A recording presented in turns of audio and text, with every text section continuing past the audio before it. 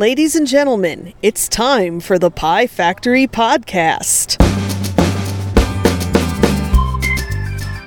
I hope everybody out there is having just such a wonderful Ferg. Once again, welcome to another side-splitting, action-packed, laugh-a-minute episode of the Pie Factory Podcast, starring yours truly, you know me, you love me, Jimmy G. And somebody that you might know and you might love, and he might be in Chicago. Well, actually, I really am right now. I actually literally am in Chicago right now. Literally? Literally. Are you there figuratively as well? I don't know. That's another thing. I can't say figuratively, but I can definitely say literally. Paradox! So, how is everything going in Chicago?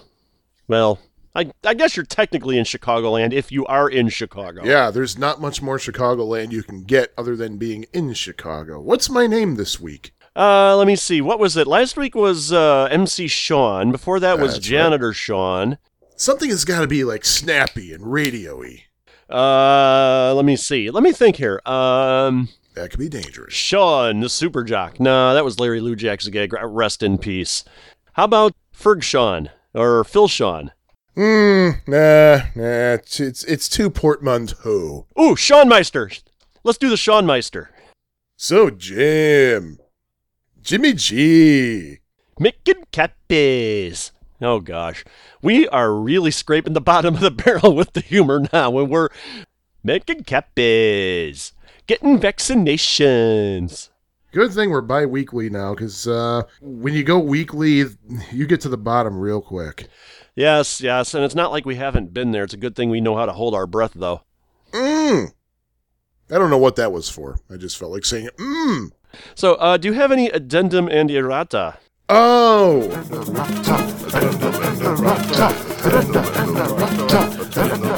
Oh, wow, you took me by surprise because, we always do this show and I always forget that we're doing that. And now that I think about it, there was a comment on our thread on Atari Age. Yes, and that's exactly what I am thinking of right now. By the way, that's one additional way you guys can all get a hold of us. And a hell of us, too. Yes. You can get a hold of us on the Atari Age forum in the Gaming Publications and Websites forum. And there's a Pie Factory podcast thread there. And you can just leave a message there because we check that almost daily because we demand attention. And that's right. And so you can always check that out. There's also a Pie Factory podcast thread on arcade.com. The only thing true. is it doesn't have the actual name of the podcast in it. It's more like, New Arcade Podcast. And yes. Very lively conversation involving, well, just me. And you know what? I've got an arcade.com account. I just don't really use it. Except that you used it when you what was it, Gyrus that you kicked ass on at Underground Retrocade? Gyrus, 104,250 points, which is a game we're going to be talking about next week, by the way. That's right, for episode 13 or next episode 13. fortnight or something. Lucky whatever. 13. But yeah. Hey, as long as we're here reading some stuff from Soul Blazer that was posted on the Atari Age forums. Great episode as always, guys. Well, that's debatable. Thank you, Soul Blazer. Which he's got the Atari Jaguar podcast now, I do believe. No, I'm sorry. He's on the... that's Shinto. No, that's right. That's Shinto. He's on the... And of course, it's in his signature. He's on the SNES podcast, the SNES. Yes. Is it kind of offensive to people that owned a Super Nintendo to call it the SNES? That's what we always called it. I don't know. I didn't like the Super Nintendo. So. I loved it for what it was. It had a great selection of games. I don't think it, in personal we'll opinion... Get to that. We could get to that. We'll get to that eventually. We'll get to that. But I totally understand the move to a bi-weekly format. It's the same reason I changed my podcast to every 2 weeks to allow for in-depth coverage of the game we are doing next while allowing for real-life stuff and to not get burned out. Well, the in-depth part is kind of questionable on this show. But anyway, always glad to see non-Star Wars fans enjoying Atari Star Wars. I'm a huge sci-fi guy, Star Wars, Star Trek, Doctor Who being my big three. So I think that you really need to turn in your geek card, and I only have to turn in 2/3 of it. Of course, I did like the Star Trek movies from the 80s, at least 2, 3, and 4. Let me see here. I'm a huge sci-fi guy, and the arcade game just blew me away first time I played it. Fun Spot in New Hampshire has a sit-down model as well as a stand-up. Oh, by the way, after we listen to that show, our that episode of our show, episode 11 of our show the other day, I went on eBay just to look around, and there was 2 sit-down versions of the Star Wars arcade game for sale. One was $5,000. The other one was $2,500. The $2,500 one worked good, but it had some cosmetic damage. Well, if it worked good, then maybe you can play it and get a well score. Shut up. It's something my physics teacher used to say whenever he heard someone say, hey, did you do good on this? Yeah, he did good and he got a well score. Shut up. But there was cosmetic damage on it. But continuing with Soul Blazer here, really this game could be considered the first on-rail shooter ever released. An on-rail shooter being defined as where you are either directly controlling the ship or are right behind it and have limited movement of your ship, thus giving the impression that you're on rails. He says, though, I disagree totally about Sega's Star Wars Trilogy Arcade, though. Effing love that game. I'm sorry, that's not effing, that's fing.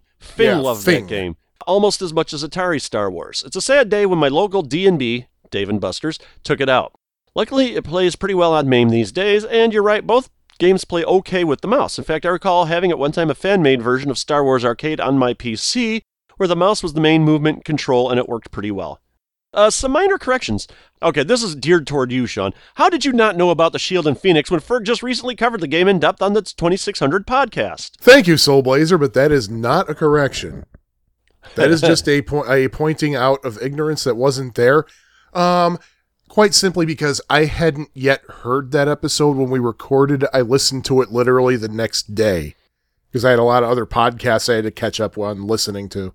And Vanguard is not connected with Konami in any way. Vanguard was developed by TOSE, T-O-S-E, and published by SNK in Japan. Yes, that SNK, and that was in all caps, so that's important. Remember that. Yes. They were a small company back then, so they licensed the U.S. rights to Centuri for distribution.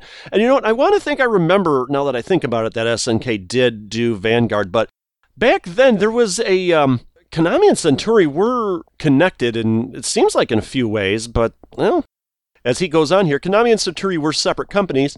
They did work together pretty closely. Back in those days, Konami licensed many of their arcade games due to other companies for release in the States.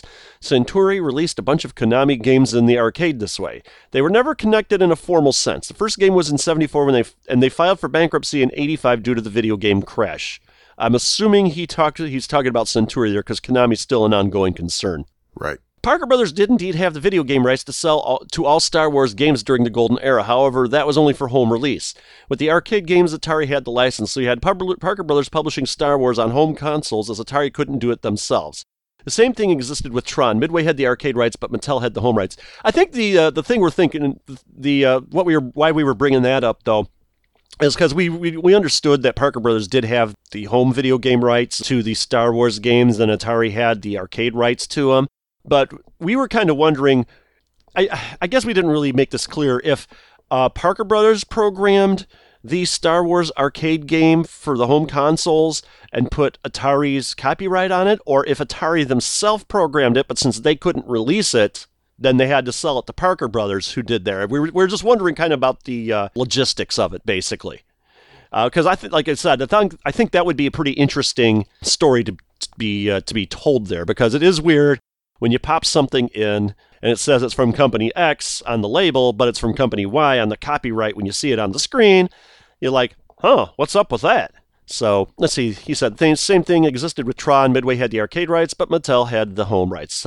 Here's the thing, though. Is Tron the same in the arcade as it is on the home version, though? There has only been one home version of the Tron arcade game, the Game Boy Advance. It was part of the Tron 2.0 killer app cartridge. It'd be interesting to think about like all the games that were in the arcade, and then when they came out on like the 2600 under the same title, completely different games, such as Tron, Journey. Well, in the arcade, it was Journey Escape, and at home, it was just Journey. Yeah, I know, I got it wrong. At home, it was Journey Escape. In the arcade, it was just Journey. Sorry. And of course, Krull, completely different game. Oh, and Soul Blazer continues in another post here. By the way, for the record, I am one of those souls who has always read the manual to games going back to the 2600 days. Good night, folks. Before I even start playing. Still do that today, if they include one, that is. I always like being prepared and informed before playing anything. Well, you know what they say, ignorance is bliss, and I'm the happiest person alive. Yay! Yay! And RJ on the Atari Age Forum as an addendum. FYI, Robert Mruzek, the Star Wars Arcade High Score guy, is the guy in King of Kong who is in the apartment reviewing Steve Wiebe and several other videotaped submissions.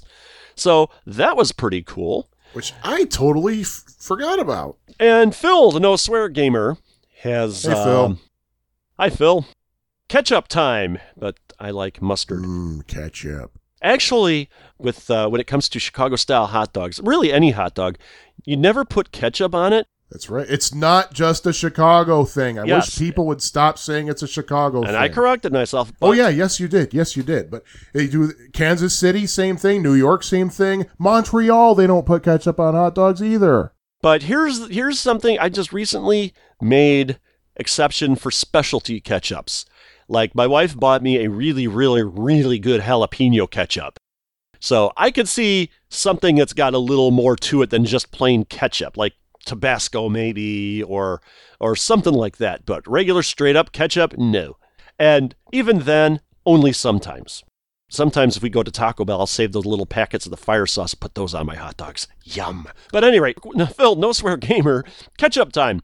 Good job as always. Speaking of arcade games with in-game microtransactions, I can think of two. Double Dragon 3 allowed you to buy power-ups and items with your quarters, and the main event allowed you to buy more energy. Seeing as I've never played Double Dragon 3 or the main event, that's interesting information. But I still hold that Lost Tomb might have been the first to allow you to buy power-ups and whatever in-game. Let me see here. I too like the 2600 version of Phoenix over the arcade, even though of course the arcade version looks better. I still like the arcade a little bit more because there's a few things missing, but the home version of Phoenix is extremely good. And honestly, since I got them both on my I can't say I have them both on my computer. Since I have access to both of them through channels that may or may not be legal, I can play whichever one I feel like at the time and still play the game feeling satisfied. He says that he believes Star Wars on the Sega 32X was based on the original arcade game. And I think he might be right. I only have ever played it once in emulation. This was years ago before I had a computer powerful enough to play it. And I think he's right on that. What is this 32X? The 32X?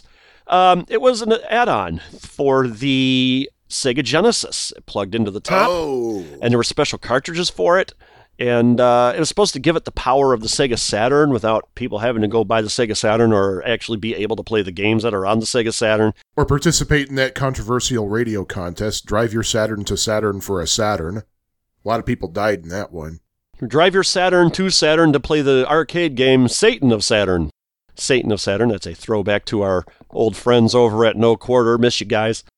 But I think he's right on the Star Wars on the 32X being based on the original Atari arcade game. And he says looking forward to playing the contest just for fun, since he's already good on 2600, 7800 systems. And he was wondering also in another post, do we have a limit on the years games come out? I know most of your games are early to mid-'80s. I'm guessing it's because of the era you grew up. And you already answered that.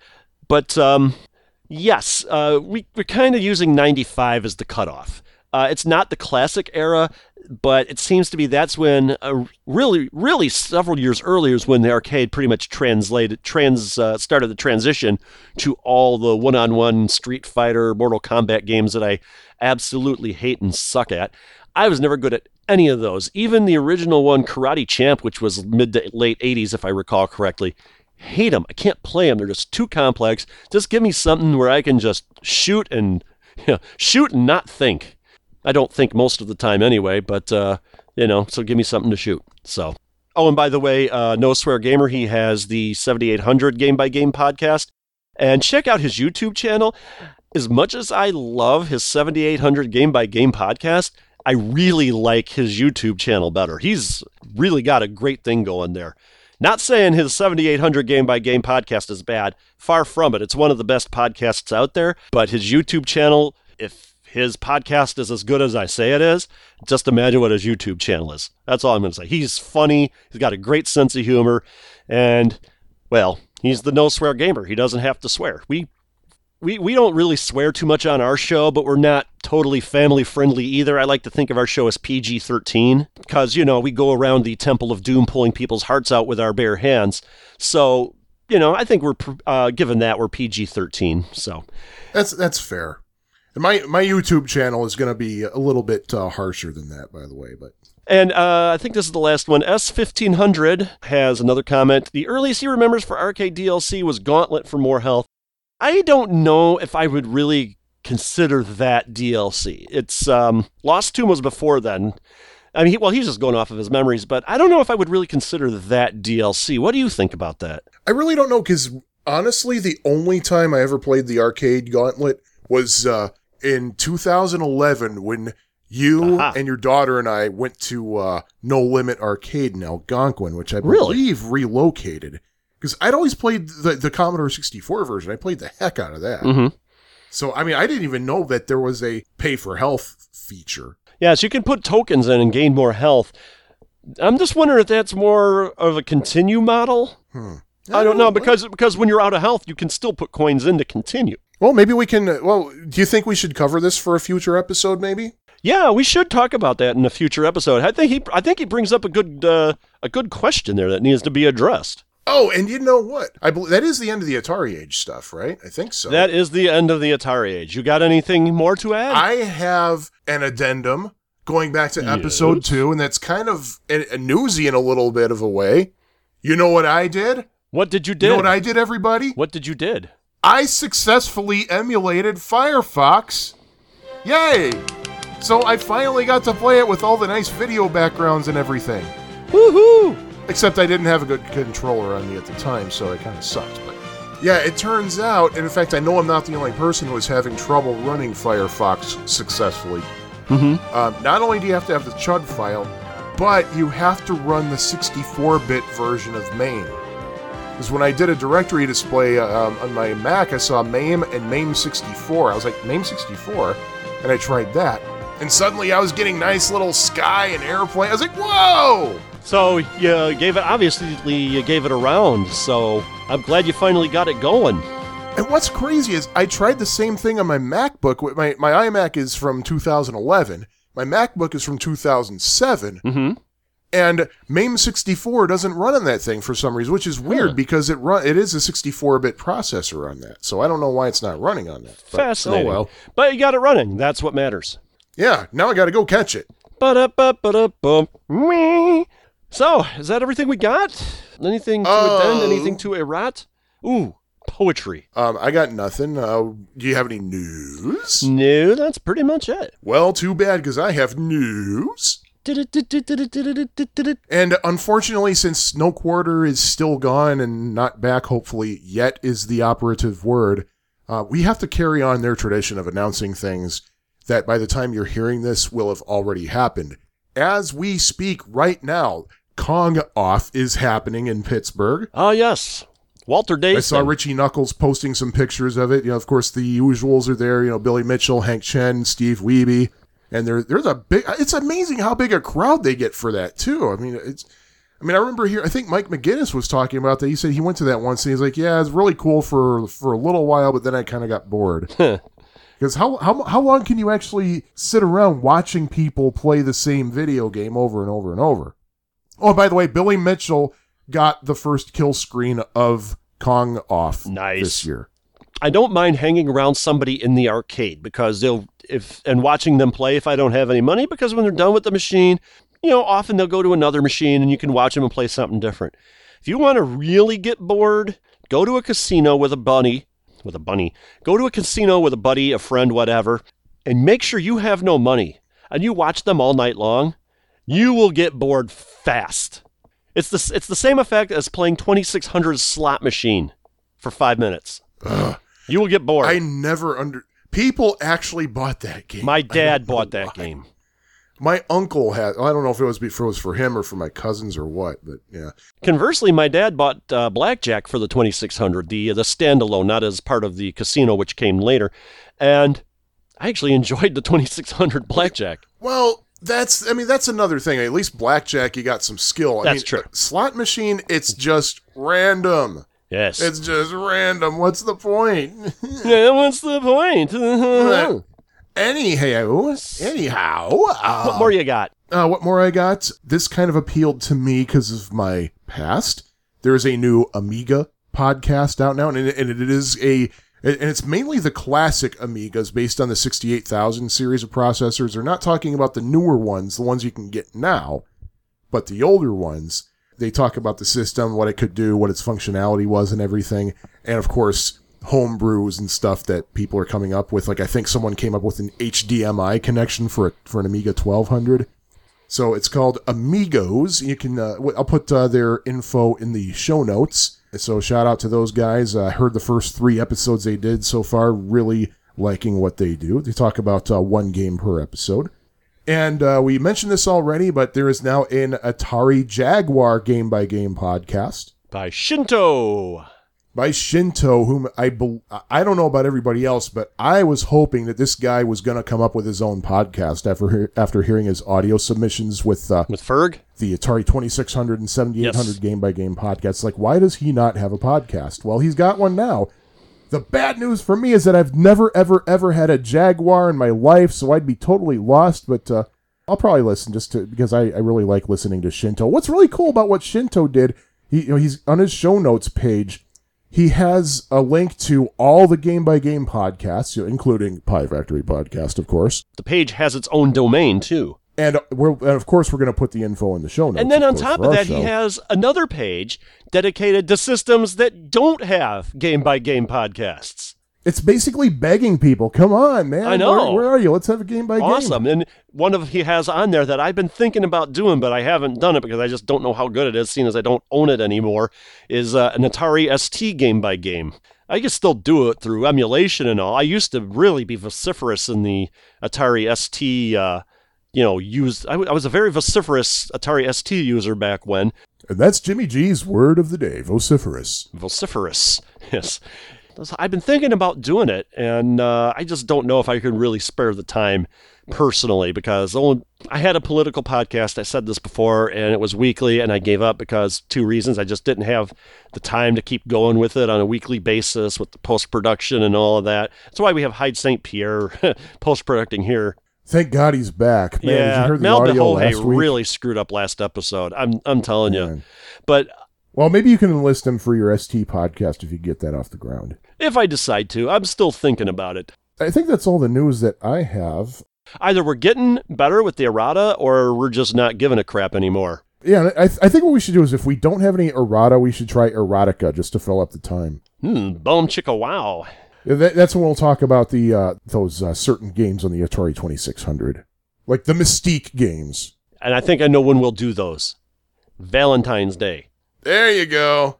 I was originally thinking Mardi Gras, but you could go either way with that since they're so close to each other. Oh, and speaking of Atari 2600, I'm going to have to take over for just a moment here. I do have one more news item, and it's just a little bit further expansion on the news that we've already mentioned several times in this podcast over the past several weeks, and that is as it is right now, the unnamed contest that we are having.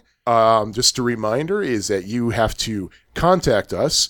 The various methods of contact for us, both on our show notes page at flark.it/piefactory, and they're also in the closing credits of every episode. Mm-hmm. But what you need to do is you need to get in touch with us and tell us what you believe the theme that we have chosen for episode 13 is. We've already announced one of the games. Yes, and what game was that? Was that Gyrus you were talking about? That was Gyrus.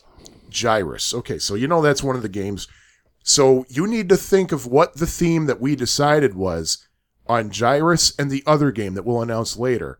I'm guessing that we're going to have several correct responses on this, so to be honest, we haven't come up with a tiebreaker at this time, but we will be creative with the tiebreaker if there is one.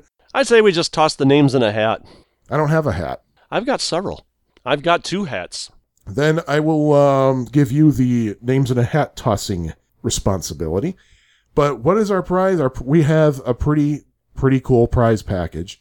We have an Atari 2600, and I'll give you as many details as I can off the top of my head. It is one of the Black Vader 4-switch models. And not only that, but it is modified so that you can connect it to just about any TV through RCA ports. You don't need the switch boxes. And the picture is a lot clearer Now that's than sweet. the old-fashioned way. Because my 7800, I don't have any upgrades or anything to it. So this is a pretty sweet prize. That alone is worth entering the contest for. Yeah.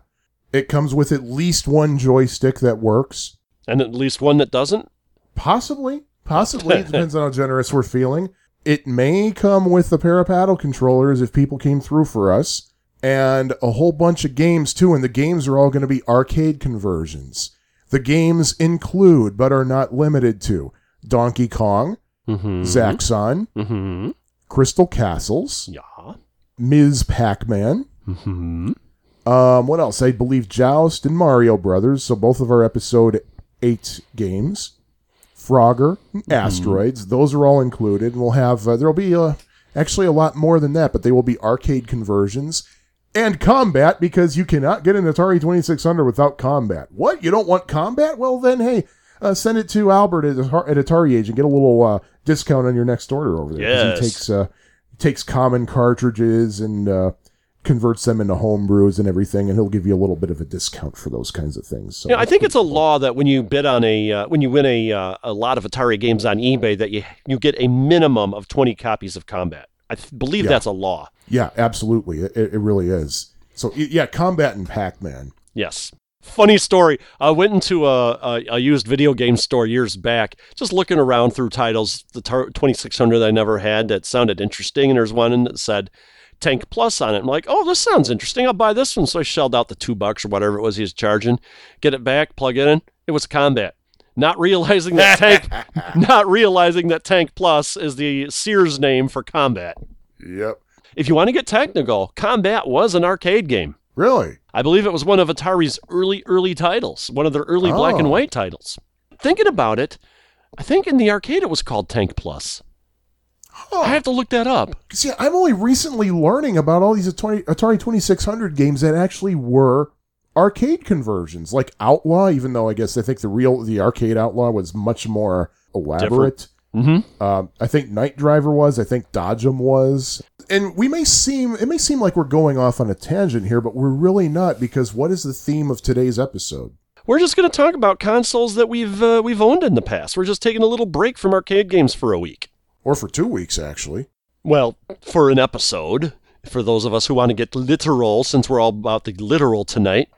So, and we've obviously both owned the 2600, and we could go on and on and on about it. And if you guys got any sort of memories about consoles that you've owned, 2600, 7800, or anything we've talked about tonight, feel free to email them to us. Contact information is at the end of the episode, or again, you can respond to the Pie Factory podcast page on the AtariAge.com forums, gaming publications and websites forum. We got a thread there. You could respond to that as well. You could use our WordPress blog feed that actually powers our podcast on iTunes. You can respond there. You can respond to us through Morse code, semaphore, smoke signals, Dixie cups with string. And we'll take any of those methods. Yeah, we no longer do telex, unfortunately. The machine broke. And we do still accept punch cards, but you're going to be responsible for the postage. What model of the 2600 did you own? You obviously owned it. Yeah, the one that I owned when it was, let's see, how can I say this without annoying people? A long time ago in another era. There we go. You can just say Ferg. Yeah, I know. I just want to give the poor guy a break. On the most recent 2600 game by game, he took it as a compliment, so I'm going to compliment the hell out of him. All right, thanks, Ferg. All right, but yeah, in fact, you actually have the system that I had. Yes and no.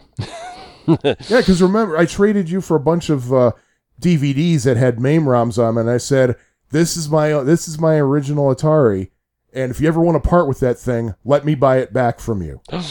Ooh, you said that. Yes. I totally forgot you said that. I gave it on to a friend. He ain't a friend of yours anymore. Uh-oh. John Dixon, if you're listening... Actually, I think I still have the 2600. I just gave him the shell because he was building. Oh, you know what? You know what? Now that I think about it, technically that wasn't my first. Oh, good. But that the first, I should say, the first two that I had were the four switchers. Mm-hmm. I did have a Big Sexy or two that I got from eBay auctions many years later, but Big Sexy is another name for the Heavy Sixer, which the Heavy Sixer was the first model. It weighed a lot because of shielding and thick plastic, and the six come from the number of switches on the front. Yeah, it's more the plastic than anything else. The shielding was thin as paper. A lot of people don't realize this, that the original Atari 2600 was actually supposed to have built-in speakers. And yes. if you look at the way that the plastic is formed, you can see where you might think it's for air ventilation, but that was actually for where they were going to put speakers in. And if you listen to the 2600 Game by Game podcast hosted by Ferg, a lot of games were programmed in stereo early on because they were supposed to take advantage of that. The 2600 was supposed to be a stereo video game system. That's right. And I believe any 6-switch model, be it heavy or light, will have those speaker slots in them. I believe you are correct. Now, and there is one on display at level 257 in Schaumburg. Ooh, I still have got to get up there. Bring a lot of money. We got to work something out for my birthday celebration in September. So we'll make an announcement if I decide to do something about that. But as far as that goes, my very first 2600 console, well, we did own... Before we had a 2600, we did own a Coleco Telegames, which was kind of like Atari's Pong, except under Coleco's name, and it had the requisite... I think everybody had one of those at some point. Some sort of a clone. We had the clone. We didn't have the actual Atari one.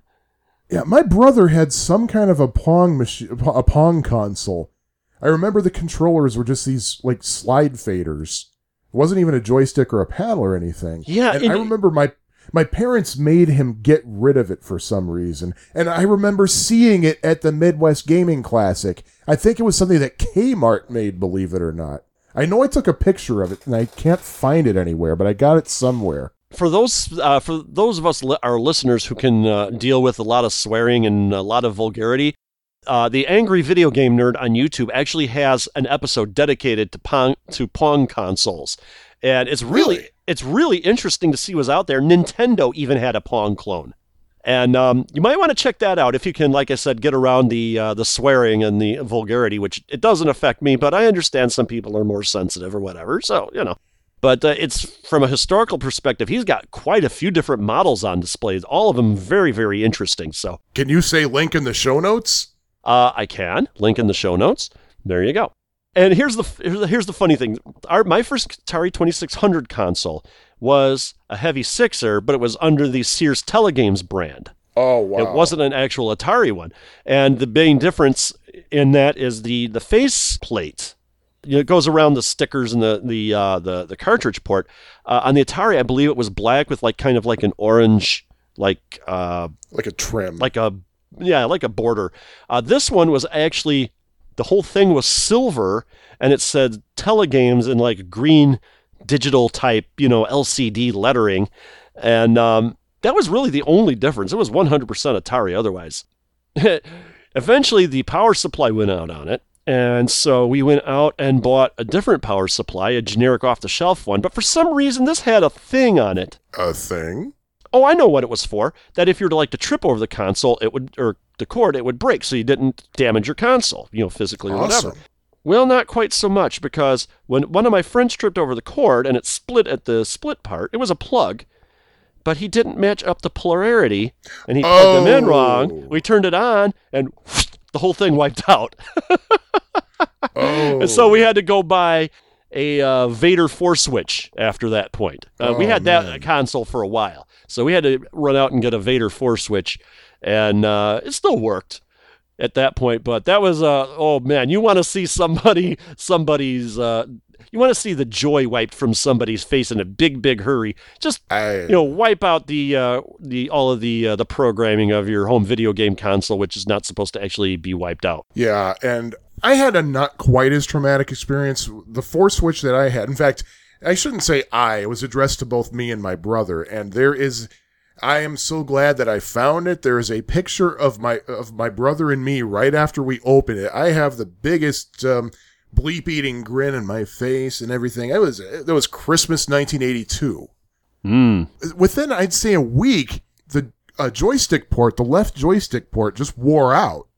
And it wouldn't work properly because, we were switching with the paddles back and forth. That is one thing I don't like about the 2600 and the 7800, in fact, is that the ports are so freaking tight. You have to really jam the controllers in there to really fit them. So nowadays I try to use a splitter as much as possible. So that way I could just, sometimes that doesn't really work well too, though. Sometimes it'll, especially if you have your paddles, it depends on the game, the programming of the game, but sometimes you can cause conflict. I mean, it won't destroy the game or anything, but really too, though, you don't even really need a splitter. You just get an extension and just plug your stuff in and out of the extension. That's true. Now you could do that. But you're saying how tightly things fit into the jacks on the 2600, 7800. That's nothing compared to the Atari ST line of computers. I've talked about this before. The joystick port on the STFM models were under the keyboard. There was like a little indentation under the keyboard. Now, you could permanently keep your mouse plugged in there. It's in port 1, and then you could plug your joystick in port 0. And what would happen, let's say like you wanted to play a 2-player game. You would have to unplug the mouse and plug your joystick in, but it was so tight and such a pain in the butt to get those plugged in that eventually the ports would come loose, and then my first Atari ST computer got so bad that I had to fold up a piece of cardboard and wedge it in there just to make sure everything made contact. Eventually, instead of repairing it, I just got a different ST. I got an older model from a friend of ours. This one had the ports on the side, so I didn't have to worry about it anymore. But yeah, that's nothing compared to the Atari ST version. We could talk about the ST at another time. It's a fantastic, fascinating machine. What games did you get when you first got your 2600, if you can remember?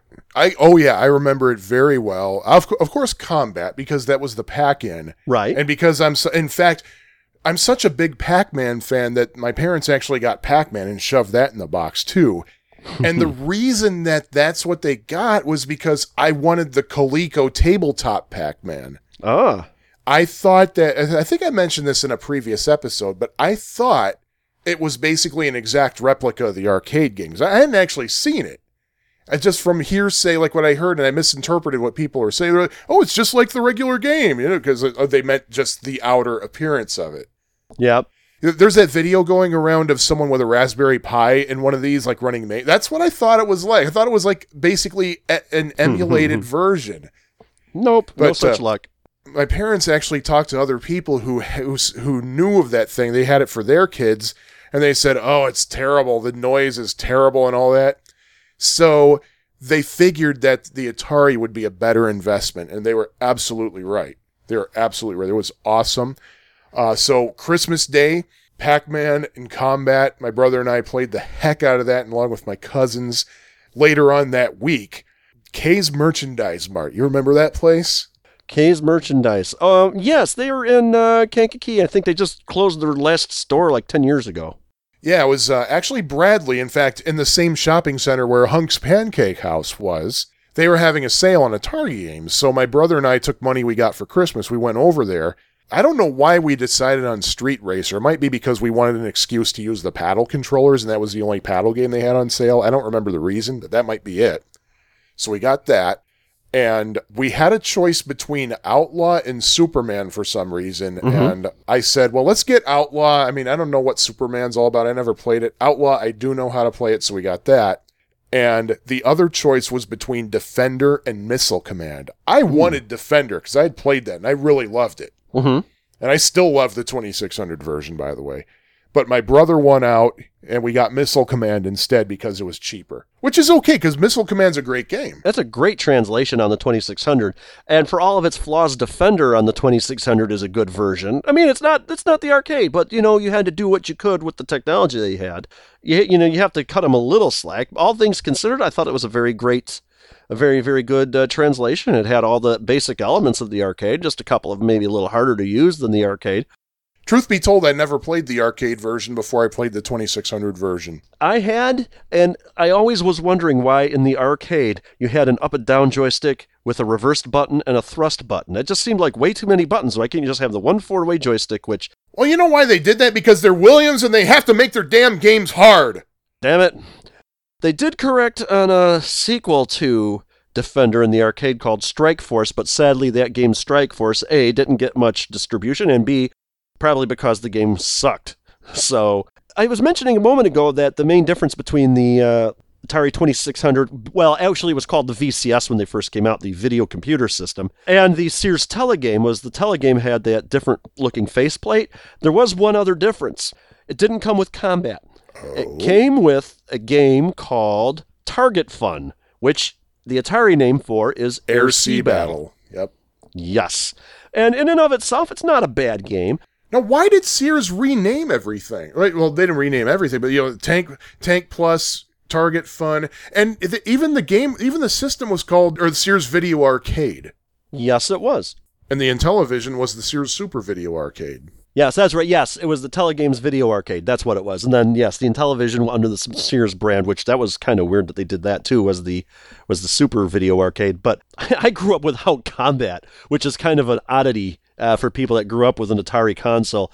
And some of the early games that we got, I can't remember what exactly all we got when we got it. I know we had like 4 or 5 games. But the earliest games I remember, obviously, Target Fun / Air-Sea Battle. I already mentioned Blackjack and Slot Machine. Those were 2 early ones. I want to think Night Driver was one of them. Night Driver I thought was really, really fun. It really worked well with the simplistic graphics that it had, even more simplistic than some of the other games at the time.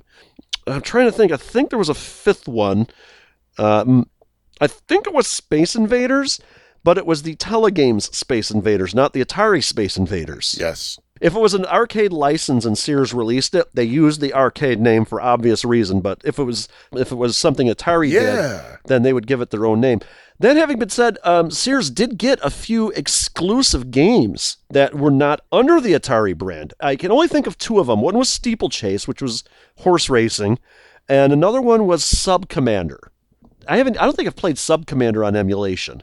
I know I've played Steeplechase on emulation, or at the very least watched it on emulation, before I turned it off and said, meh. But, so there was a couple of more, I think. I know there's one you haven't said that if I heard I would know it, but I can't think of it. What, there was like a text space one, wasn't there? Yeah, I know, yeah. Star... Oh, what in the frack was it called? Wasn't Starship. This is what we call listener feedback bait. Yes. Feed us. Feed me, listeners. Feed me all night long. Oh, I can't think of the name of it. I think that's all we had for when we originally got it. And of course, we would save our money and over time buy our own. There was a brand new Toys R Us opened up not too far away from where I lived. I talked about previously about walking across the cornfield to the Louis Joliet Mall and going to the arcade there. And they also had a Toys R Us that opened, I think, the year after the mall opened. And I would walk there. I remember one time I had $29.99 in my pocket. My mom drove me to Toys R Us just so I could go and buy Missile Command. And I got in there, took the game to the register, put the $29.99 out on the counter, and it was like $32. Because of tax. You know, you're like a 10, 12-year-old kid. You don't know what the concept of tax is. You think, nope. You look on the shelf, you see that price, and you think you're going to pay that price. The only state that happens in is Delaware, home of tax-free shopping. Or so it says on their Welcome to Delaware signs when you're driving into the state. No, I have in-laws who live in Maryland. They go to Dover all the time for their shopping. So, yeah, that is true. Dover, Delaware, the city that means well. So yeah, that was, you go to a store, you got your money for your video game, and then you're like disappointed. Of course, my mom drove me over. It's not like I walked across the cornfield to buy it. But so I just went out to the car, my mom gave me the $2, and we were all happy. And then I got home and played it, and played the heck out of it. The thing I always thought, because I had seen Missile Command in the arcade, I saw the trackball and the 3 fire buttons. I'm like, wondering how they're going to do it. Won't they have to release a special controller? Because as a kid, you see the different control schemes. You're not thinking like a programmer. You're thinking like a kid who saw something and thinking that's the way it has to be. But they found a way around it, and it worked just fine. And hats off to Rob Fulop for that. Rob Fulop, one of my Facebook friends. He's on Atari Agent from time to time and programmer. And you can find his initials in the game. Just play level 13, score no points, get destroyed just the first wave. I think it's the rightmost city will turn into his initials. So there's a little Easter egg for you. But Toys R Us, though, man, that was like video game heaven back in the Ferg, you know? Oh, no, without a doubt. And it's like you go in there, it's like, whoa. It's like an entire aisle. 1986 rolls around, and I graduate from high school, and I get a job at a small electronics company. And then to make a little more money, I got a part-time job at Toys R Us. And, oh, gosh, I got to work in what they called the coop. The way everything's secured now, everything's got like one of those alarm things, and you take it up to a special register, and then you walk out of there. But when I was working at Toys R Us, they had like this display with just the boxes, and you had a tag, and you had to take it up to a counter, and they gave you the game. I think they still sell like bicycles and swing sets that way. But they had that also for the video games. That I got to work in the coop, and I got to see all of the games when they came in. Now, this is obviously 2600 was on the way up, but they still had some games. We still had the 7800. The Nintendo Entertainment System was coming into vogue, and I was just like a kid in a candy store. It didn't hurt that one of the managers there was actually lived a block away from me, and I was her paper boy at the same time as well. Actually, no, I wasn't her paper boy at the time. I was her paper boy a few years earlier. And so she remembered me, and then she pulled strings to get me the job in the coop. Oh, God. I tell you. Oh, kid in a candy store. I tell you what. And something else I need to bring up is the kiosks in Kmart. Oh, yeah. Man, that was awesome. They had these special, it's hard to describe. Instead of the regular like CX40 joystick and paddle, they had the controllers kind of embedded into the panel on the kiosk. It wasn't the usual Atari-style joystick, and the paddle was actually the arcade roller. It was closer to one of those. You could pick a game to play, and the start button, they were all those buttons were basically like the buttons on the Atari arcade games, the player 1, player 2 start buttons. I want to think that there was a different kiosk for Sears than there was for like other retailers, though. Because the one I remember, I remember Sears had a display with their telegames, but then I also remember that like JCPenney's and not Toys R Us. They didn't actually have a kiosk at Toys R Us, which was weird. But like Kmart and Service Merchandise and Venture and whatever other stores were way back when had a kiosk, and it had a list of games and a little LCD display. You looked at the list and saw what game you wanted to play. Oh, Asteroids #1. So you go boop, boop, you push the button so you select 01 on there. You hit the start button. It would come up to Asteroids. You got to play for like 30 seconds to a minute before it reset. Oh, I hated that. Yeah, and I think Coleco had a similar setup when they came out with the ColecoVision. I know Imagic had their own setup to display their games. I don't remember if the Imagic one let you play them or if it was just a display. I have to double check. And I want to think that there was another store inside the Louis Joliet Mall called Video Concepts. You remember that place? No. Or no, you wouldn't have been in Joliet at the time. Not yet, no. It was like they had sold like TVs and stuff like that, but they also sold video games and Atari home computers. That was the only place I really saw that really had I think Toys R Us may have as well, but they had like the full line of Atari computers, and which was only the 8-bits back in the Ferg. And he's going to kill us. I thought he took it as a compliment. Oh, yeah, he did, but he's going to be killing us with kindness, I guess. Aw. And I think they also had the 2600 kiosk as well, but I think there was a difference with the Sears one. I'll have to look it up on Google. And the other thing I remember about Sears, back then, the Sears store, all of the department stores had their own cafeterias in there, but Sears actually also had a little candy counter. Yes. Where they sold popcorn and stuff. And the Atari kiosk was always within sniffing distance. Man. Where they were doing the roasted peanuts and the popcorn. It was literally kid in a candy store when you played at Sears. That was always fun. You would always, if you didn't have money to go to the arcade, you would always go to Sears. The Sears in Meadowview Shopping Center in Kankakee actually had an arcade for a while. You know what? The Sears at the Louis Joliet Mall had a small one. It was the size of a walk-in closet, maybe a little bit larger. They had 3 machines, and I don't think I ever played any game in there but I think I always walked by it. And one machine I remember they had was Super Cool. Oh, you know what? They had Space Invaders too. I think I did play the Space Invaders. Yeah, the one at Meadowview had a lot more games than that, but it was just basically like one aisle with games on either side. And I remember the Robotron was set to free play for some reason. So I was like, whoa. And I remember at one point my mother told me, oh, you know what? That arcade closed down. There was a sign outside of it that said some kid got brain damage from playing it. So they had to close the arcade down.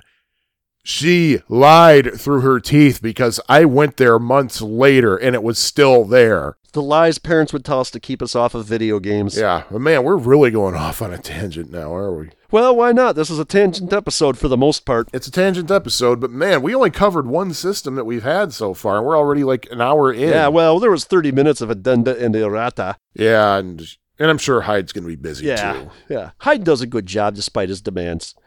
Here's a good question for you. What was the very last game, not that you bought, but the very last Atari game you saw in a store? And where did you see it? I can answer this question. I believe it was Junior Pac-Man, and I saw it in 1987 at KB Toys, I think.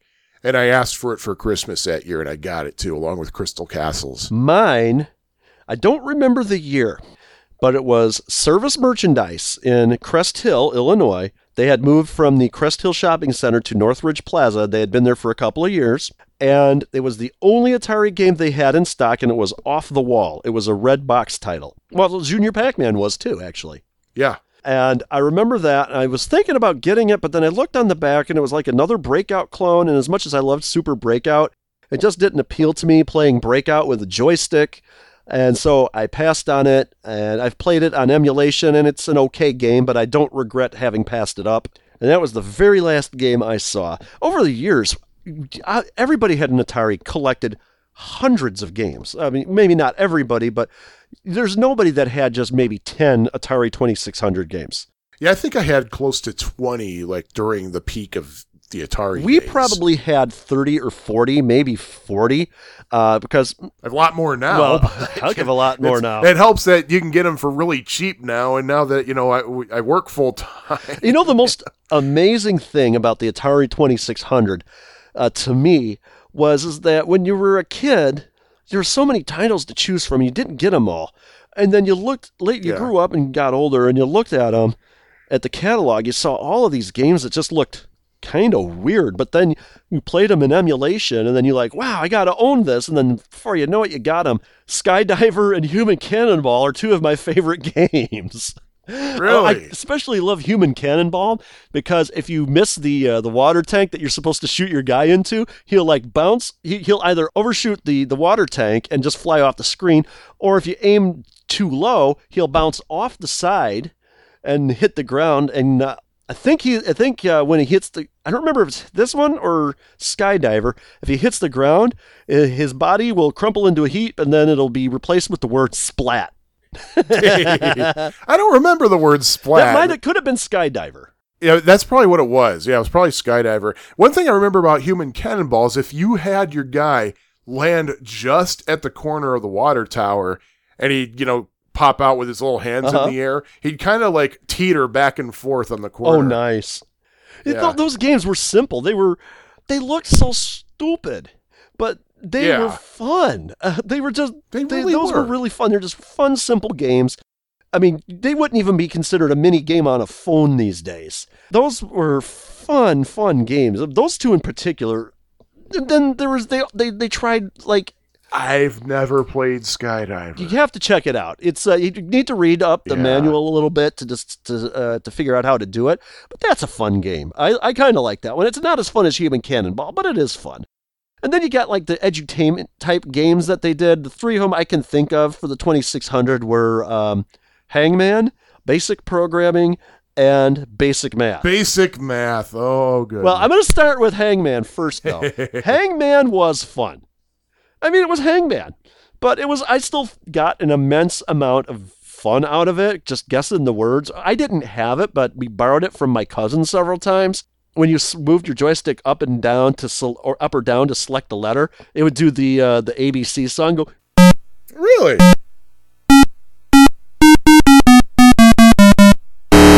As you selected the letters. That was so awesome.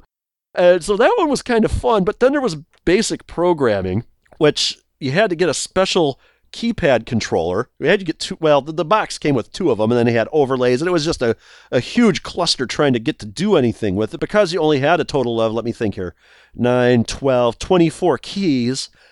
And there's 26 letters in the alphabet, plus there's a bunch of functions that you have to do. There was a big button on the bottom that you used as a shift. You had to shift between 4 different sets on each of the keys. It was just horrible. And then you could only program 4 lines of any program. You couldn't do anything with it. And then you couldn't save it either, could you? You couldn't save it. Once you turned it off, it was gone. Man, I mean, it was pointless. I mean, I remember buying that at KB Toys with the keypad controllers at the end of the video game Crash. So it probably cost you, what, $4? Yeah. It was something like, I think it spent a total of like maybe $15 on the controller and the game. I've never had the keypad controllers, but from what I hear, it's basically the same controller that comes with Star Raiders. For the most part. The only difference is that the way that the buttons are. The buttons on the keypad controller are actually like little buttons, like the little buttons on your shirt, whereas the keypad controller are like little soft, mushy things. Right. Oh, and then we got to talk about basic math. That was one of the early games my parents have got, because I was horrible at math in school.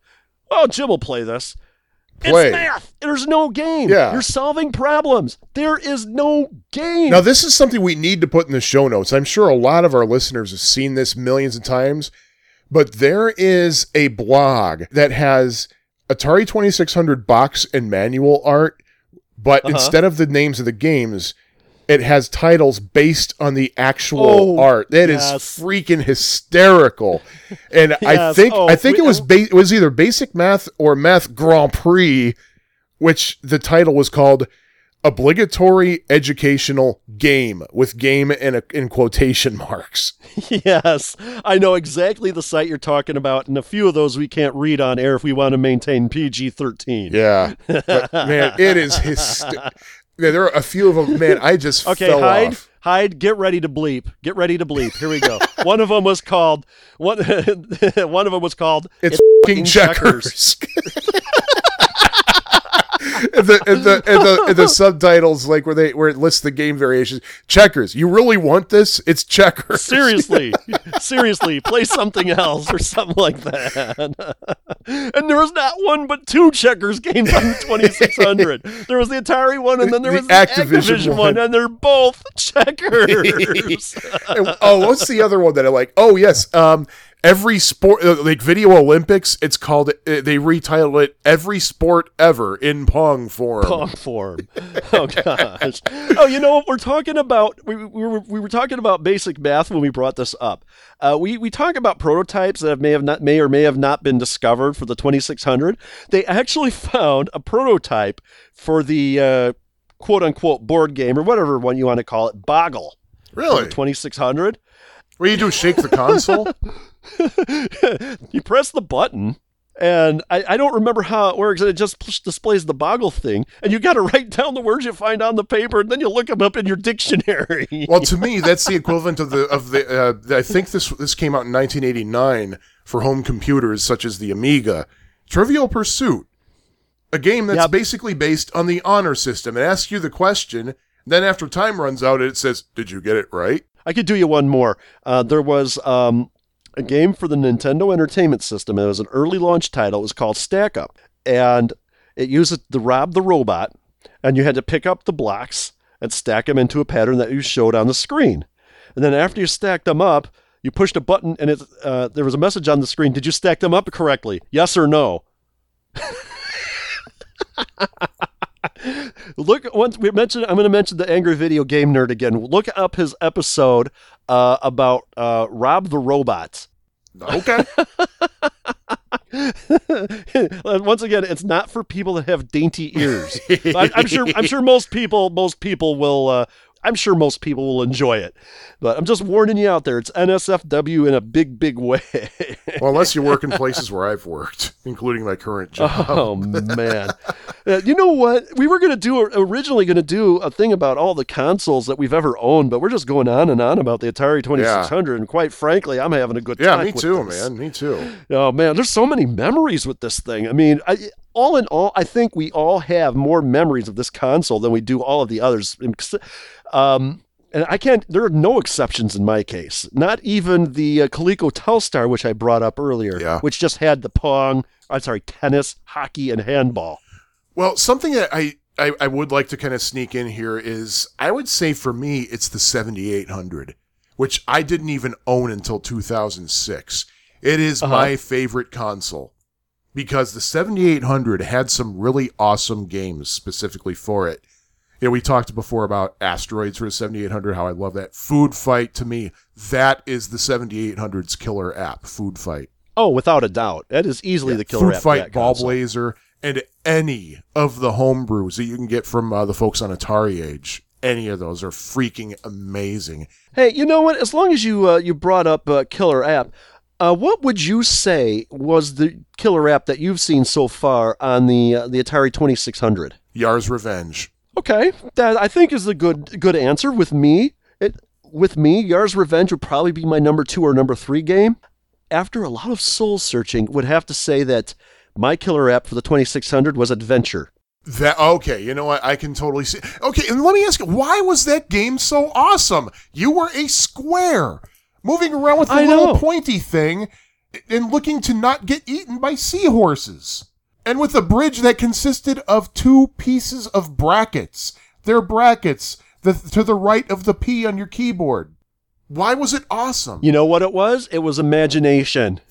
Yeah. It was imagination, it had randomness, and it had a hidden feature in there. The first game with an Easter egg, and I never knew about that until I knew you. Now, some people say that there actually was one earlier Easter egg, and that was on the Bally Astro. It was either the Astrocade or the Fairchild Channel F console.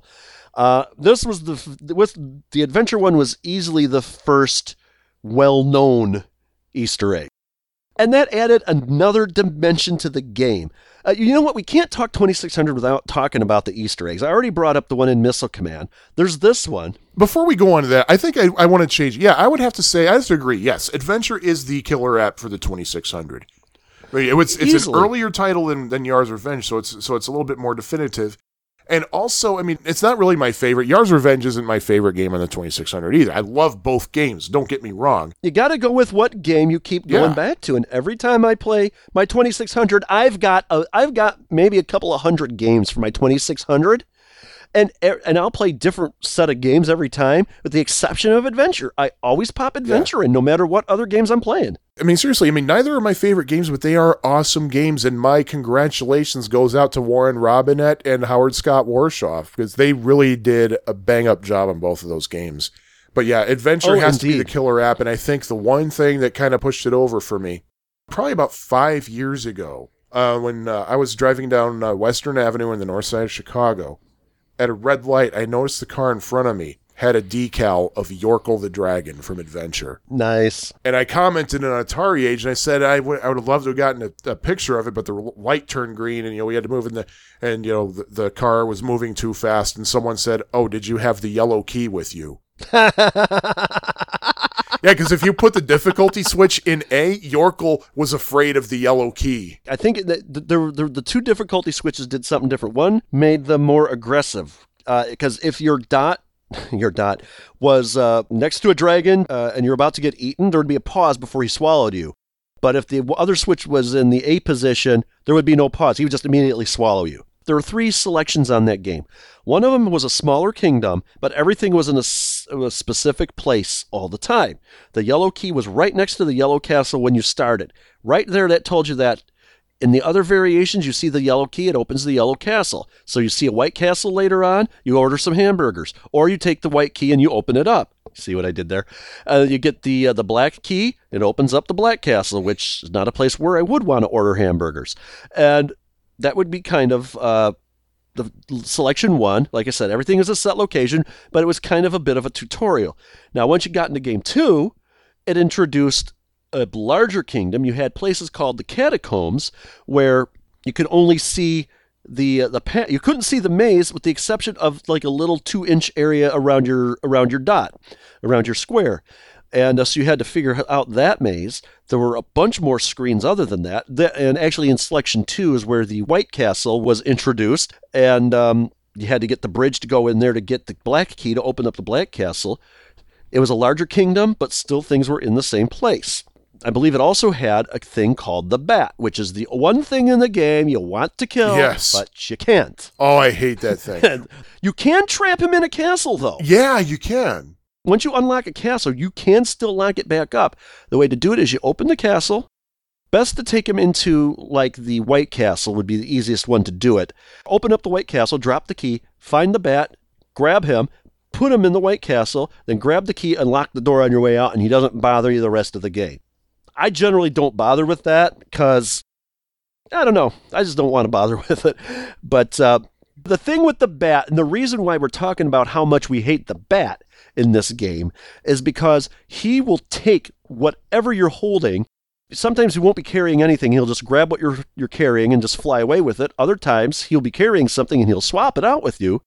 He can also carry the dragons. Yes. Live dragons. And there's been many a time where he's brought a live dragon and the dragon ate me, and then he would pick the dragon up and fly me throughout the whole game. Yeah. See, that freaks me out. That it really was does. creepy. Because it's just weird. It's something I actually would do, and I still do when I play the game every now and then. If I see the bat, I just grab the bat. Because the bat's just going to grab whatever it comes across. That's not a bad strategy. One other thing about the game is sometimes you'll kill a dragon, but he'll be in your way. You can't get around him because he's blocking your path. You cannot move through a dragon unless he's blinking. And the way to do that is to bring two more other objects into the screen. So if you see the bat, he's carrying something. You just grab the bat and you can go right through him. There's no way that's not a bug. No, that's because of the some of the limitations of the 2600 processing. Exactly. Although that blinking did help activate the Easter egg too, though. That's right. Now, why don't you tell our lovely listeners what the Easter egg is? A lot of them probably know, but some of them don't. Okay. You can get this in either Variation 2 or 3. Before I go on and more about it, Variation 3 is the same as Variation 2 with this as far as the size of the kingdom goes.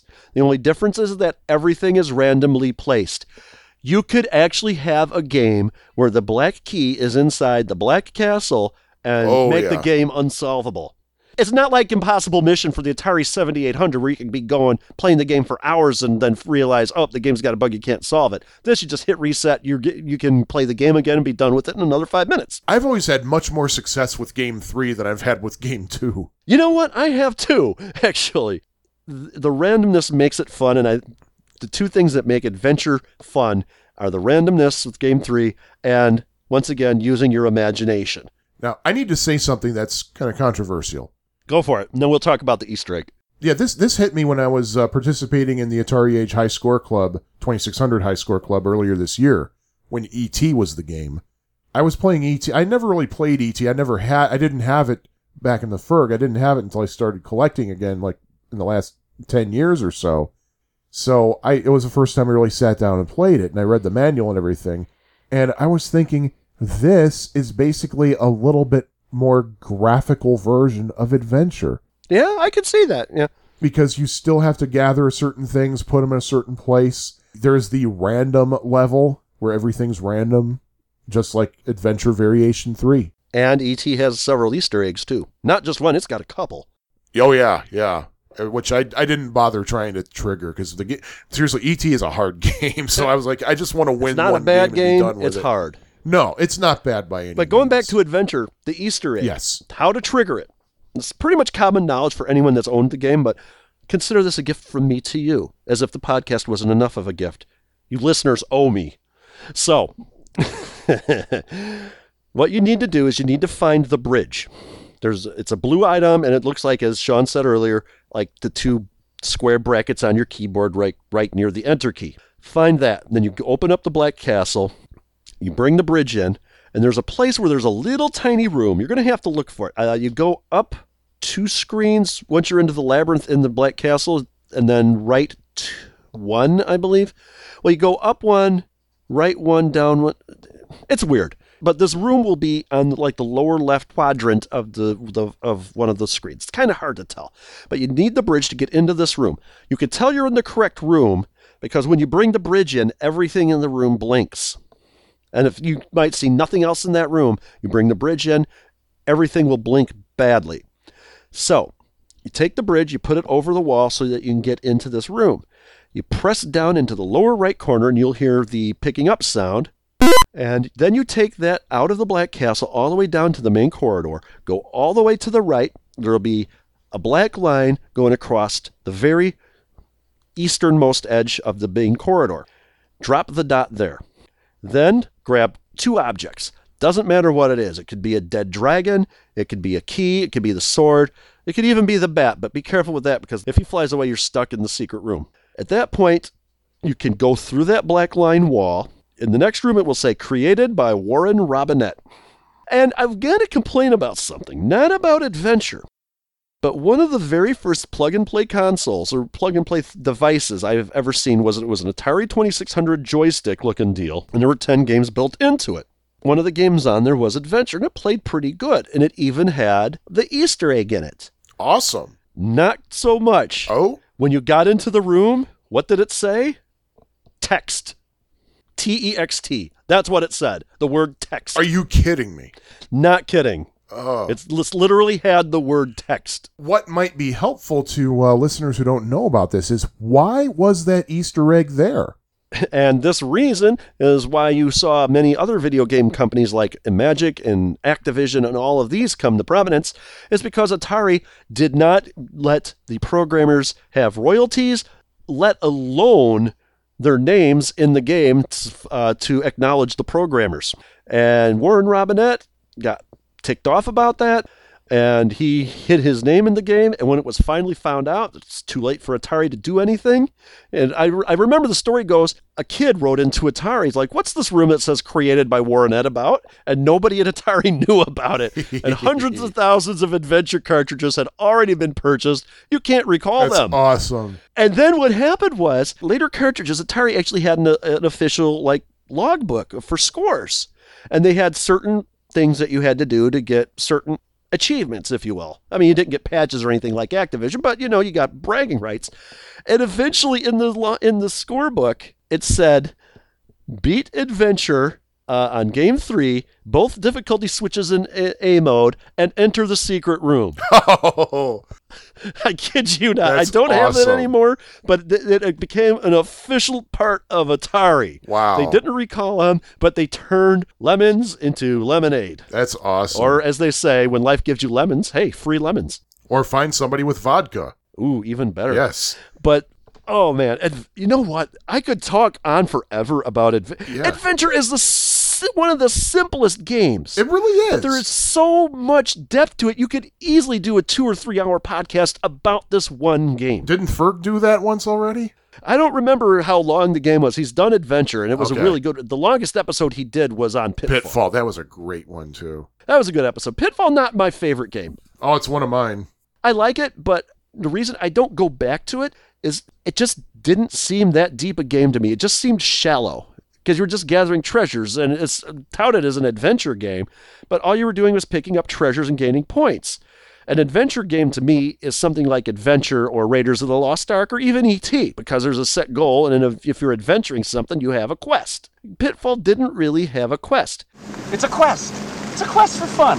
I'm going to have fun, and you're going to have fun.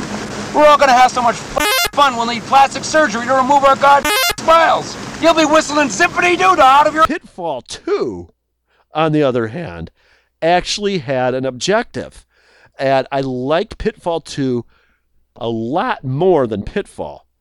Pitfall 2 had better music and graphics, but it doesn't hurt that they actually had their own special chip in there, which sadly the only game I ever used it was Pitfall 2. I had heard rumors that there were plans to use it in other games. And I liked it much more. And Pitfall 2 was based on the Saturday Supercade cartoon of Pitfall. Oh, loosely. People say that the cartoon was based on Pitfall 2. The other way around, Pitfall 2 is based on the cartoon. Man, I'm one of the only people in the world who does not like Pitfall 2. I like Pitfall. Pitfall 2, I just don't like it. Pitfall 2 is hard. Well, the number one reason for me, the music. I get so tired of it. It's just, You can always turn the volume down. I can, which is what I did last time I played it. But then, it's hard, but it just seems impossibly hard. I got a perfect score on it once. All right, people complain about the pits in E.T., Man, I think it's a lot worse in Pitfall 2. Seems like I'm falling down everywhere. Once you get the timing right on that, it's easy enough. The one problem with Pitfall 2, and I'll grant this is a problem, is that sometimes the things that you got to pick up, the treasures aren't necessarily in a place where it's going to be easy to figure out how to get there. There were a lot of little things about Pitfall 2 that I loved, like you could grab onto the balloon and it would play the I can't remember the name of the song. You know the one. It's called When You're in Love. It's the loveliest night of the year. Ah, there we are. And they made jumping over the scorpions a little easier, although they didn't have that many to jump over in this one. The thing that really sucked enemy-wise about Pitfall 2 were the condors. The bats would go up and down, but it was easier. The condors would go up and down, but they had like a longer arc, and you really had to time it because their wings flapped, and it made the spot you had to go under smaller, and you really had to time that. To this day, I can't believe I got a perfect score on it. I can't. I think the condors kill me all the time. All right, there's one thing about the music I do like, and it's very clever how, like say, you don't really lose a life in Pitfall 2, or instead you just, have a minor inconvenience, I guess, and you're sent back to your previous checkpoint. And when that happens, the incessant makes you want to kill people because you get so sick of it music switches to a minor key while Pitfall Harry is floating back to the checkpoint. And then it goes back to the major key. That is pretty clever. It goes back to the major key, but then after a while, without you having picked something up or getting killed, getting touched by an enemy, it'll go back down to a minor key. Minor key? Well, I mean, the tempo slows at the very least. It slows until you pick up a treasure or get, touched by an enemy. So they did some really good, clever tricks with that. I mean, and I can understand where you're coming from on the music. I mean, don't get me wrong. I mean, it can get grating, but later on, I would actually time my going under the condors with the music, because the music, it's not just you also had the percussion where it go, yeah. And I would use that to time getting under the condors. That is a good point. Yeah. But that was a great game. The 2600 really had some clever adventure games, and you got to give it credit for that. But we probably should start wrapping this up. But we've only talked about the 2600. But as I said, you could easily go just a brief shout out to the 7800, man. Yeah, on my list of stuff to talk about, I had 2600, Vectrex, 7800, 5200, Intellivision, Sega Genesis, and SNES. I guess we're not going to get to every one of those. No, but we can save our lists for a later time. Oh, yeah. And one last thing, the 2600 got really kind of poor marks for its arcade translations. They would port an arcade game very popular to the 2600. Yes. We all know about Pac-Man not being quite the arcade. The early ones were really not quite the arcade. Space Invaders was the first game licensed from the arcade for a home console. And it played exactly the same, but the aliens didn't look the same. They didn't look the same, but who the hell cares? I mean, there was still the aliens. You're blowing them up, but we didn't care because it was fun. It's a great conversion, even though it's not exactly. It is. And there are homebrews that do make the aliens arcade perfect. Yeah, but I like the original. The original had a boatload of variations. It was 112, I think? 114, I believe it was. You'd have invisible invaders, where your protective shields would move. Oh, what else was there? Two people at the same time. Yeah. And there was the very well-known frying technique to get double shots. Frying, by the way, means quickly turning the power switch on the 2600 on and off real quick to produce weird effects. The frying one wasn't so much frying as it was just it was a trick, because this wasn't technically frying. On Space Invaders, you would only get normally one shot on the screen at a time. You can cheat and get two shots on the screen at the same time, and I'll tell you how. This is another gift from me to you. You hold the reset button down on the 2600 while it's turned off, and then turn it on. Let off the reset button, the game automatically starts. Two shots on the screen at the same time makes the game a lot easier. Yeah, you can also do that by the frying technique. Yes, but it's probably a lot safer doing it this other way. Yeah, it is definitely safer.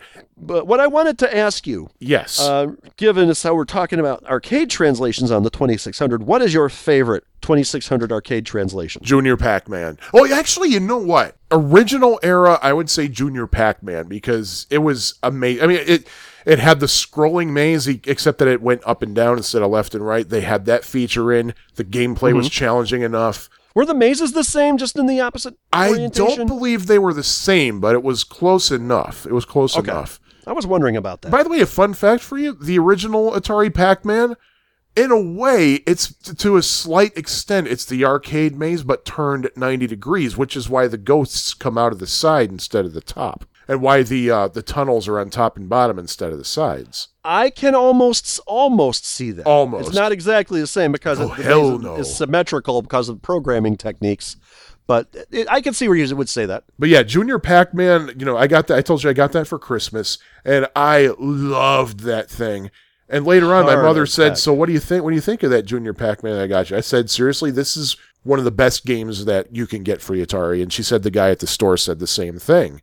But overall, I would say hands down the best arcade conversion I have seen for the 2600 has to be what you can. I think you can still get this in the Atari Age store.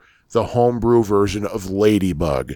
Holy cow, that is amazing. Now that's a later title, and if you're going to go all time of everything, I would say definitely Ladybug. But if we're just talking classic eras from when we first got it, which is kind of where I'm going with on this, I would say for me, Tapper. Tapper's very good. It is. And it's amazing Sega took such a complex arcade game and got 90% of the features in the cartridge.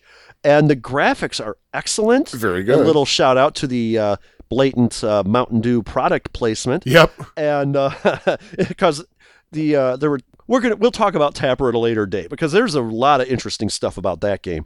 But I would say that was the best one overall. If we're just going to go with games made by Atari, then yes, Junior Pac-Man. I would say their conversion of Stargate's up there. I don't think it's as fun as the arcade game. It has all the features and it looks exactly like the arcade and it plays like it, but I would say that there's just something a little bit better about the arcade game that makes it more fun. Controversy for me. I hate the 2600 Stargate. Quite simply because it is a beast and a half to control. Because you have to balance two controllers and try to keep straight what each one does. It's a pain. I keep bringing up on the Atari 2600 forums on Atari Age that a homebrewer needs to make it to where you could use the video touchpad controller that came with Star Raiders to work with Stargate. That would make it perfect. You could do that with so many games. I honestly don't even use the second joystick on Stargate. I just play it with the first one. I don't even use this Smart Bombs, Hyperspace, and none of that stuff. Just play it like it's Defender, really. Oh, by the way, if you have Stargate for the 2600, what is it most likely called? Defender 2. Defender 2. Yeah, that's what mine is. Mine is Defender 2. Mine is actually called Stargate. Oh, lucky and you. I believe mine is a silver label. Yeah, what is mine is the red label. It's or the red box variation at least. Yes.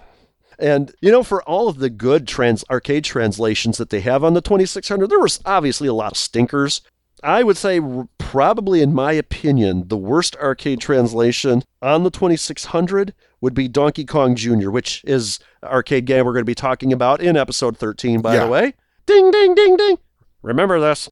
But I still had some fun with it, and Digital Press credits me with finding a bug on the 2600 Donkey Kong Jr. that could, if you do it right, can get you infinite lives. I haven't been able to recreate it in emulation, but... You can listen to episode 1. There's also a link in the show notes to that exact bug. Yes. So, once again, we have told you guys the two games we're going to be talking about in episode 13. Remember them. And then it's up to you to guess the theme. Yes. Now, when episode 13 rolls around and we're done with the show, we are not going to announce the theme. This will give people that are listening to us in various formats a little extra time to enter the contest. Yeah, we had said August 18th before was the deadline, but we're going to extend that, actually. It's going to be after August 18th. Yes. Yeah, because we're on, you can get us on Stitcher and all that, but we're also on a local network here in the southwestern Chicago suburban area, and we want to give them a little time to join the contest as well. That's Touhyville at TOUHYVALLE.com. We're there every Sunday at noon. You can listen to the Pie Factory there. And you can get a direct links to that in the episode 6 show notes. So it's just to give them a little time too. We will not announce the theme on episode 13. After we've talked about both games, then what's going to happen is episode 14, We will announce episode 13's theme, and we will announce the winner. That's how it's going down. And it's a pretty good prize package. And in event of a tie, which I think we will, we'll just draw out of a hat. I will let somebody choose the hat that I'm going to draw it out of. I've got a couple of hats. I have more than 2 hats. So there it is. If you want to find out what the games are, and you just fast forwarded to the end, tough noobers, you're going to have to listen to the whole episode. I ain't telling you what the 2 games were right now. Or you can just listen to the next episode. So you're not going to just get away with fast forwarding. That's right. Homie, don't play that. At any rate, I think we should close up shop. So that was... After this Atari 2600 episode of Pie Factory, and I think this is a good idea. You know what we should do? Next time we want to do a change of pace episode, as it were. Get drunk. We'll talk about the 5200. We'll get drunk. There's that, too. We'll talk about the 5200 or another console, or maybe something a little bit later down the line. Yeah. This was a fun episode. It's one of my favorites. I really enjoyed this one. Yeah.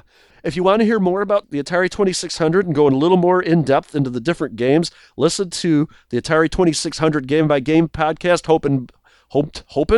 hosted by our friend Ferg, and you'll have a good time with that show. That's an excellent show, and he actually inspired us to do this show because he normally does 2600 games, and he did a one-off about arcade games. Since we do arcade games, we decided we'd do a one-off about consoles, and it turns out it's just a 2600 show. Ferg in reverse. Ferg in reverse would be Gref. Kind of like Gorf. Ooh, we need a homebrew. We need to hack the 2600 version of Gorf and call it Gref.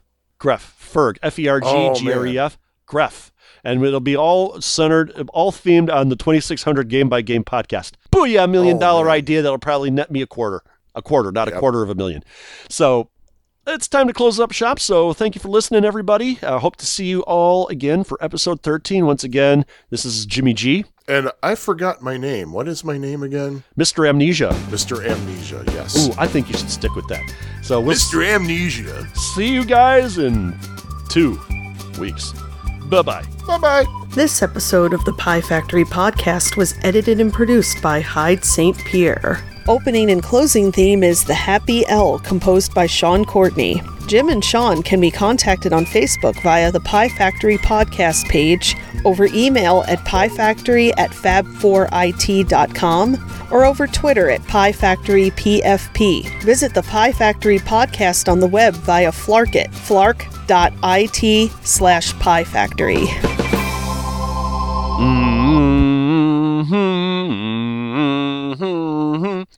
How do you go to a Crash Test Dummies concert and yell for their biggest hit if they haven't played it yet? Play, man! All right, we're just scraping the bottom of the barrel here. Scraping the bottle? Hey, pass it over, man. Is that Freedom Rock, man? Turn it up. Yeah, we already did that one yet. Oh, yeah, we did. But you can never have too much Freedom Rock. Of course not. Of course not. There's something I do every now and then. It's called 8.5 Miles with Jim. It's a thing I do on my YouTube page. I've been doing it for several months, and I only have 3 episodes. Where I just, have my set up my phone on my bicycle, and I go riding 8.5 miles. Yeah, I'm doing a similar one myself. I actually did the first episode today, and I have to do some posts. I'm going to see if I can enlist Hyde with this. Maybe not, but it's called Chicago Bikers or Douchebags. Uh-huh. And you're a biker, so that means, and you live in Chicago, so that means you're a douchebag. Well, you know what? I probably am, but not for the same reason. I'm not denying douchebaggery on my part, but... Hickory dickory dack. All right. So, Wait a minute. So are you saying that Howard Cosell is telling Andrew Dice Clay jokes now? Hickory dickory dack. Right there!